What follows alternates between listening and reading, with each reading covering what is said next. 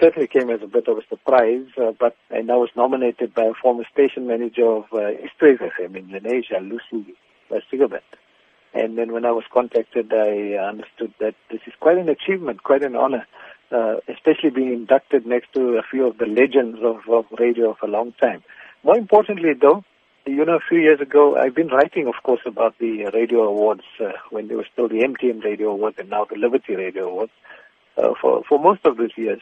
And it was a particular thrill to find some of your colleagues from Lotus Newsbreak being there, and also the legendary, I call him the poet laureate of South Africa, Safi Siddiqui. When he was inducted into the Hall of Fame, that was a particularly special moment for me, for a lifelong friend who unfortunately was not around. His daughter received the award, but it was quite an emotional moment.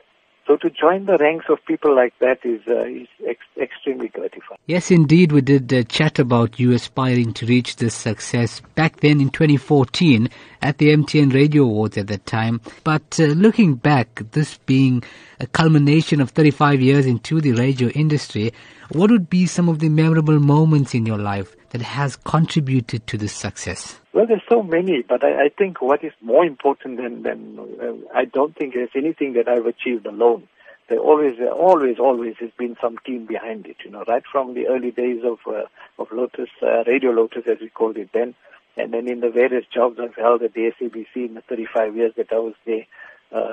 Everywhere there was always somebody backing me, providing the support, providing the assistance.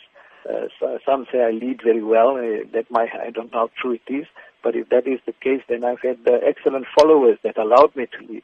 But of course, there are many, many memories that stick out. And taking Amitabh Bachchan onto the rooftop of Chatsut Center, JJ Matsura with me there, and we had to take him on the roof because 15,000 people on the floor would have ripped him to shreds if we took him downstairs. The first broadcast from Cape Town. Few people know this. Radio Lotus was the first station to broadcast Madiba live, at an event when we launched Lotus 812. It was quite coincidental. I give all these details in my book. I'm sure you're aware I did a book last year, 35 years at the SABC. Now, how would this achievement help in giving back to the community in terms of encouraging you to undertake a career in the radio industry? Well, hopefully one day you and many of your young colleagues like yourself will be there where I am as well, from what you're doing there. Contrary to what many people believe, and I say this quite bluntly, a lot of the new generation see a career in radio as a glamour job, and a high-profile job where you get to meet celebrities and so on. It's way beyond that.